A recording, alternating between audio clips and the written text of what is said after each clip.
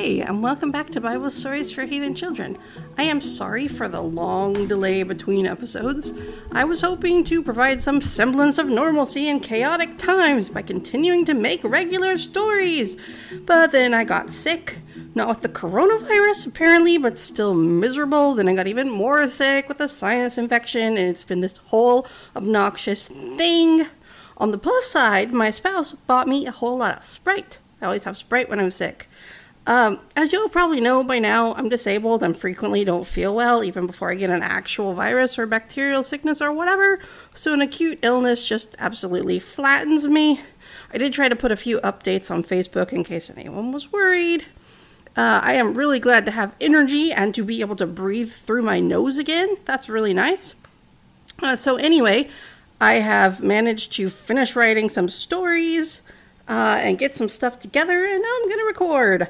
So the story today is going to pick up where we left off with Peter and the other apostles. If you remember, the disciples are called apostles now since they're more messengers of Jesus than just followers of Jesus. That's the difference between those two words. In the story last episode, the Holy Spirit of God descended on Peter and other people who had followed Jesus, and then Peter persuaded 3,000 other people to follow them in following Jesus' teachings. That was a mouthful. And what eventually became known as the Christian church got its start, and it was really nice, and everyone got along and took care of each other. So now Peter has the Spirit of God, but aside from everyone else talking in languages they apparently didn't know, so far all we've seen Peter do with his Holy Spirit powers from God is give a rousing speech that made everyone say, wow, a fisher person from Galilee is that good of a public speaker? It's a miracle. I mean, Galilee? But that's actually super condescending, and I'm just not sure that giving a good speech counts as an actual supernatural event that only the existence of God could explain. I mean, if you said to me, you have a good podcast for someone from Arkansas, God must be real. Well, that'd be ironic, but also I think you were probably being really classist, also rude. So today I will tell you about miracle stories from the book of Acts that actually do sound supernatural. Acts is the book, it's Acts like as in an act. Acts is the book that comes after the Gospels in the New Testament part of the Bible, and it's part of the legend of the beginning of Christianity. I'll also talk about Peter doing a lot more of what's called mission work, and the mission here is to get people to become believers in Jesus. And I say it that way because the word Christian didn't exist in the beginning of this story.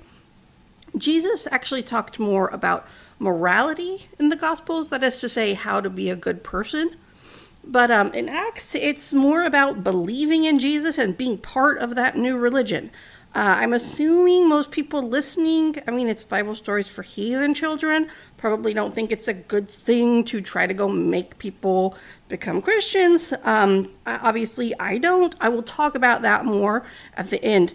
So, I have really mixed feelings about Peter and the entire book of Acts. Heck, I've got mixed feelings about the entire Bible, but especially this part. Hopefully some of this is interesting, maybe even a little fun, and if not, I guess at least it's educational, because the stories in the podcast today are pretty important to evangelical Christianity in our culture. Okay, so now, finally, story. So, Peter and John, the very important apostles, were walking to the temple complex to go pray in the afternoon. And I'm guessing it's the everyone can hear me and maybe be persuaded, Lord Jesus, please let everyone here believe in you kind of prayer. And anyway, there was a man sitting at the gate. Now, the man had been disabled since birth and couldn't walk, so every day he had people carry him to the temple gate so that he could beg for money from the people entering the temple complex. And that's how he made his living. So he saw Peter and John and asked them for help, and they paid attention to him instead of just, pretending they couldn't hear him. So he thought they would give him some money to help him survive, but instead Peter said, I don't have any silver or gold to give you, but what I do have, I will give you. In the name of Jesus, the Messiah from Nazareth, get up and walk. And he grabbed the man's hand and pulled him up, and the man found that suddenly he had strong feet and ankles and legs, and he was so excited to be able to use his legs for the first time in his life that he just started jumping around. He was just walking and jumping, and instead of sitting in the gate watching everyone else go into the temple, hoping they'd feel charitable on their way to be closer to God, he went into the temple complex himself, running all around the yard and praising God. And everyone recognized him as the man who was always sitting at the gate. And they were like, wow, how did this happen? And then Peter lectured everyone for being amazed because, of course, Jesus, with the power of God, could heal this man. And then gave this really long speech that I'm not going to replicate here. He gives lots of sermons. Anyway, about how the Jewish people had killed Jesus, but God raised Jesus from the dead. And then Peter, by having faith in Jesus, had the power to make this man walk. Side note, it's supposed to be a nice story, but Christians use stories like this as an excuse to touch and pray for and try to heal disabled people without their consent, without them agreeing to that. In this story, maybe it sounds cool when Peter takes the guy's hand and the guy takes Peter's hand and voila, he walks. But when a Christian takes the hand of a disabled person and yanks them out of their wheelchair, because that is the type of thing I've heard from disabled people that some Christians have done, and the Christian expects the person to walk, but they don't walk, and now they're injured and have been yanked around without their consent. That's really not cool. A slightly more normal, more common, but also problematic related thing people do is assume that a disabled person existing in public must need their help, like walking up to a person in a wheelchair and pushing them without asking, or grabbing the arm of a blind person thinking they need help, sometimes injuring or endangering that person, but also violating their autonomy, their personal ability to take care of themselves and decide what happens to their body. And it makes them feel less safe in public, not more safe. If someone asks for help, that's different. But most of the time in real life, disabled people don't need random able-bodied people grabbing onto them and insisting on being their heroes. So, yeah, the story bothers me a bit because Peter just grabs him and helps him. Not even because Peter cares about the man, but because Peter wants to send a message to everyone about how connected Peter is with Jesus. And the man in this story is actually totally thrilled with being used this way because this is a story someone wrote about how good Peter is and how good Peter's religion is. So there's my critical eye, but another part of me really loves the mental image of a man jumping around like a little kid because he's so excited to be able to jump around. I mean, I recently got a medicine that helped me with some health problems I've had for years that made it difficult to stand up. And I was like, look at me, I'm standing up, I'm not dizzy, I'm dancing around. This is great. So, I like that part.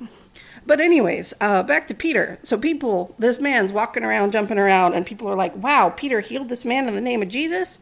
But some people were upset that Peter healed this man in the name of Jesus, though not for the same reason as me. They were, the religious leaders. You remember those guys?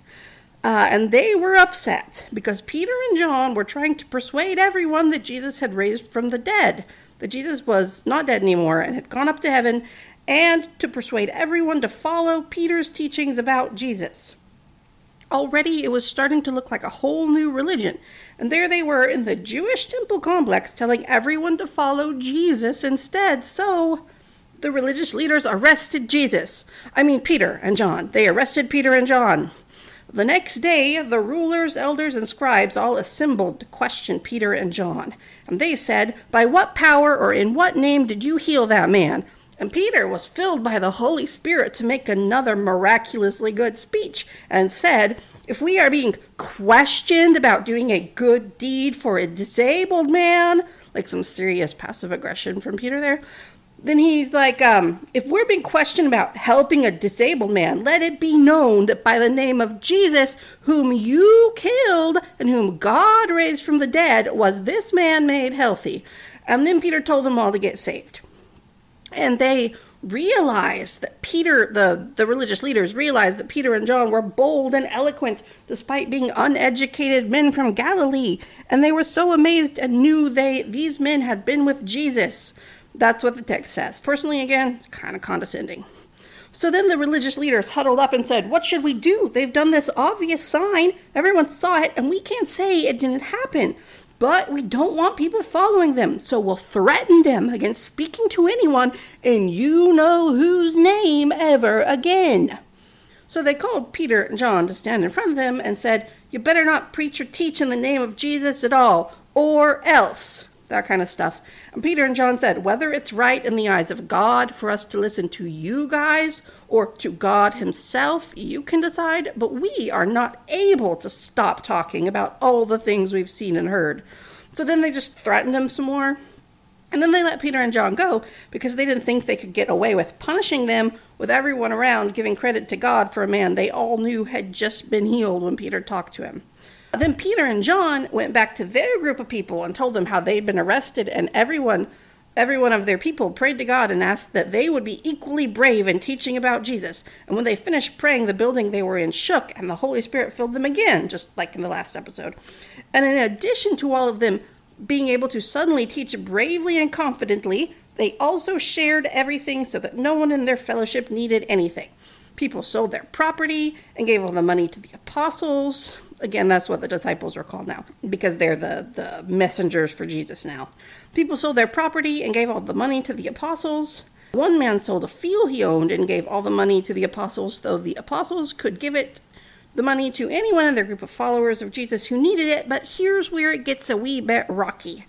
Ananias and Sapphira were a husband and wife, and they sold a piece of property they owned, and they'd seen other people in the group sell property they own and give it to the apostles. And they gave most of the money to the apostles, except they kept some for themselves because, they were worried they'd need it later or something. But the man, Ananias, brought all the money some of the money to Peter and acted like it was all of the money he got for the sale of his property. And Peter said, Ananias, why are you trying to lie to the Holy Spirit? Wasn't that your field that you could do with what you wanted? You aren't lying to men, but to God. And when Ananias heard that, he dropped dead just suddenly. And some of the people came out and they carried his body out and buried him right away. And then later that day, Ananias' wife, Sapphira, came in, and she didn't know what had happened, and she didn't know where her husband was. And then Peter did what is generally called entrapment. And he asked Sapphira, so is this money here exactly the price of the field you sold? Yes, she said, we sold it for that price. And Peter knew it was a lie because he just knows things the way Jesus knew things. And he said, why have you agreed to test the Spirit of God? Look, the men who buried your husband are at the door, and they'll bury you too. And then she dropped dead, and they carried her outside and buried her. And a great fear came on everyone in the church and on anyone who heard these things, which is, of course, the entire point of having this story in the book of Acts in the first place. They didn't want people to stop being afraid of God just because their new baby religion was supposed to be more forgiving and loving and generous than what they believed about their old religions. Fear is a way you can keep people in line, doing what you want them to do, giving money, for example, getting other people to join, for another example. Meanwhile, Peter kept healing people, and he kept meeting with the other apostles and believers. They would meet at a certain spot in the temple complex, and although most people were afraid to join them because the religious leaders were against them, they still spoke very highly of the apostles. Peter himself was so powerful that people would bring their sick or disabled friends and relatives and line them up along the street where they knew Peter would pass, waiting for him to come by on his way to his meetings so that Peter's shadow would fall across the sick people, and when his shadow fell across them, they would be healed. This parallels the language used about Jesus, that everyone was desperate to just touch the hem of Jesus' robe in hopes of being healed. Here we have people hoping to come up under his shadow for just a moment. That's how much they believed Peter could heal them, and, in the story, that's what happened. They got healed. So then the high priest became really jealous of Peter. You remember that guy, Caiaphas, the one who was worried Jesus would get all the Jewish people in trouble and thought he was acting nobly for the safety of the entire country? Well, in the Jesus sequel here in Acts, he's just portrayed as petty and jealous that Peter gets all this attention. And the book of Acts doesn't actually even use his name, just his title, the high priest. So anyway, the big bad religious leader was so jealous of Peter's power and popularity that he put Peter and the other apostles in jail for being too popular. That will never happen to me. Anyway, in the middle of the night, an angel came to the jail and opened the door and led them out of prison and said, "Go and stand in the temple complex and tell people about this life." which is what they were always all doing anyways. So as soon as the sun came up, they went in and began to talk at whoever would listen about Jesus and their beliefs. Slightly later that morning, the high priest convened the Sanhedrin, got them all together, and he was planning to put Peter and the others on trial. And he sent the temple police to go to the jail and bring back Peter, but they came back alone. They said the jail was locked and the guards were there, but nobody was inside. They were baffled. Then someone else came and said, we found the men you put in jail. They're standing in the temple complex, teaching people again. Then the captain of the temple police went and asked them very nicely to please come with them and stand before the Sanhedrin, because the people really liked Peter, and the police were afraid that if they were violent at Peter, people would get violent back at the police. So Peter and his comrades all came nicely, and the high priest said, "Didn't I very clearly tell you not to teach in that name? But now look, everyone knows about it, and you are determined to make us guilty for what happened to that man." There's some very interesting language choices here. They won't say his name, and they won't say they did anything. They're just like, what happened to that guy? But Peter would say the name. He said, "The God of our fathers raised up Jesus, whom you had murdered by hanging on a tree. God exalted that man to his right hand as ruler and savior to grant repentance and forgiveness. And we are witnesses to all this, and so is the Holy Spirit, whom God's given to us, because we keep doing the miracles." Then the high priest got really mad that Peter keeps saying this, and so they wanted to kill Peter and the other guys, because not only had the high priest been afraid of Jesus and had him killed just to shut down his message, but Peter's message wasn't just, Jesus is good actually, but Jesus, who is good, was killed by these people in charge, and he's still powerful. And the whole thing made them so angry, and they couldn't get Peter to shut his mouth about it. But one of the teachers of the law, named Gamaliel, who the text says was respected by everyone, asked for Peter and the apostles to be taken outside so he could address the Sanhedrin, the gathering of religious leaders. As a side note, Gamaliel was a real historical figure who was really important to Judaism and is respected for his wisdom by many people to this very day. So the writer Luke, who also wrote the Gospel of Luke, according to what the books say, puts him here in the story to sort of root it in history. So Gamaliel, this renowned rabbi, gets up and addresses the Sanhedrin. "Be careful what you do," he said. "Not very long ago, Theudas rose up, claiming to be somebody, and 400 men followed him. He was killed, and his followers dispersed, and all that came to nothing. After that man, Judas the Galilean rose up and attracted a following in the days of the census. He also perished, and his followers scattered. And now I say, leave those men alone, because if their message is the message of men, it will be overthrown, because that's what always happens. But if they do speak for God, you won't be able to overthrow them. You would be fighting against God himself." And everyone was in awe of this wisdom and decided to do what he said. A little side note, it's fascinating to me that this story that serves as proof that the apostles really spoke for God himself references the census from the story of when Jesus was born in the Gospel of Luke. And as I said, Luke also wrote this story. There's not any historical evidence of a massive sentence all across Rome or even all across Israel. I'm not sure if the writer believed it happened or if he's just trying to write a good story that ties into a lot of other stories and a little bit of history and ties back into, his story. At any rate, as I said, the religious leaders were persuaded by Gamaliel's argument, which I think kind of has to be what happens when you stick a real-life wise rabbi into your story. So they had Peter beaten and as a punishment and told everyone not to speak in Jesus' name, and then they let them go. And Peter and his friends were like, "Whoa, yes, this is great. We are so important to Jesus' message that we have been punished for teaching about him." And then every day, wherever they could, including in the temple complex still, they taught that the Messiah was Jesus.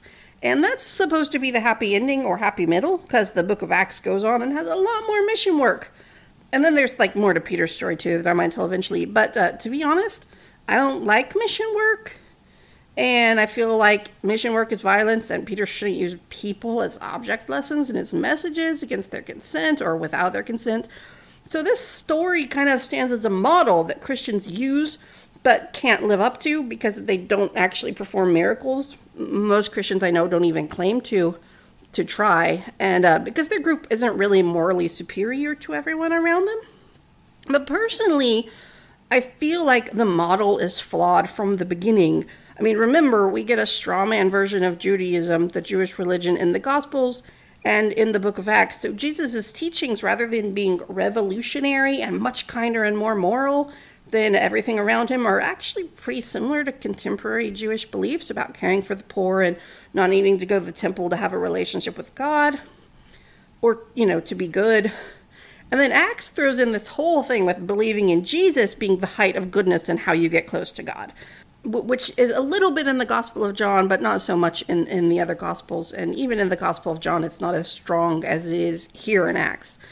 Christians often claim that you need to believe in Jesus to be a good person, but there's many other religions and belief systems that teach similar things about kindness and charity and loving your neighbors that don't also require you to strong-arm everyone you know into believing in Jesus. I have actually done mission work. I mean, I grew up as a Christian, so I've done mission work here like Peter does, sort of. And from my observation, it centers on manipulating other people to get them to believe what you believe, regardless of what beliefs they currently hold, regardless of any personal cost to them of abandoning those beliefs and taking new ones. Often the mission team will plan to go somewhere else and do something good or helpful for people. Now, Peter healed people miraculously, but modern missionaries do things like building a house, giving medical care, bringing food, teaching English in another country, and once people are like, hey, you've helped me, bam, you tell them that they'll go to hell or they can't be truly good like you if they don't believe in Jesus. The same way you do, with some added, we helped you for free, so you have to listen to us guilt. I did an English teaching mission trip once. I was naive and didn't really realize how we'd use the helpful teaching to literally guilt them, like very explicitly tell them, we've helped you, so you have to listen to us about Jesus. I don't know what I thought it would be like. I didn't know how explicitly manipulative it would be. Once I went and saw it myself, I hated it. We left this girl crying because she was afraid her Catholic family would reject her because she was now joining our really radical Protestant sect and would be expected to get them all to convert too, and everyone thought that was a good thing. And I was just horrified at how disrespectful we were to the people we met.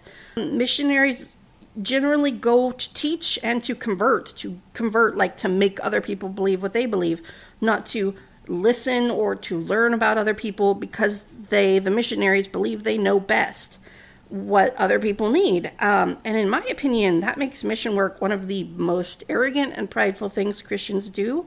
And once you throw in the manipulation, doing good just to win people over, I think it's especially harmful. And I'm really sorry I ever did it. So that's over. I'm done with my soapbox. I don't know why we call it a soapbox. Anyway, I'm done with it. For now, I might be back with more stories from the Book of Acts later, but next I'm actually planning to do the Exodus story, which will probably take at least 2 episodes, maybe more. I haven't finished writing it yet. It's definitely going to take at least 2 episodes. I've about finished the first one. So I think for now I'm going to try to do new episodes every 2 weeks, unless, something else happens. So I'm planning in 2 weeks. I'll be back with the first part of the Exodus story. Thank you for listening to Bible Stories for Heathen Children. Our theme music is Wholesome by Kevin MacLeod, licensed under Creative Commons by Attribution. Until next time, shine on, Star Child.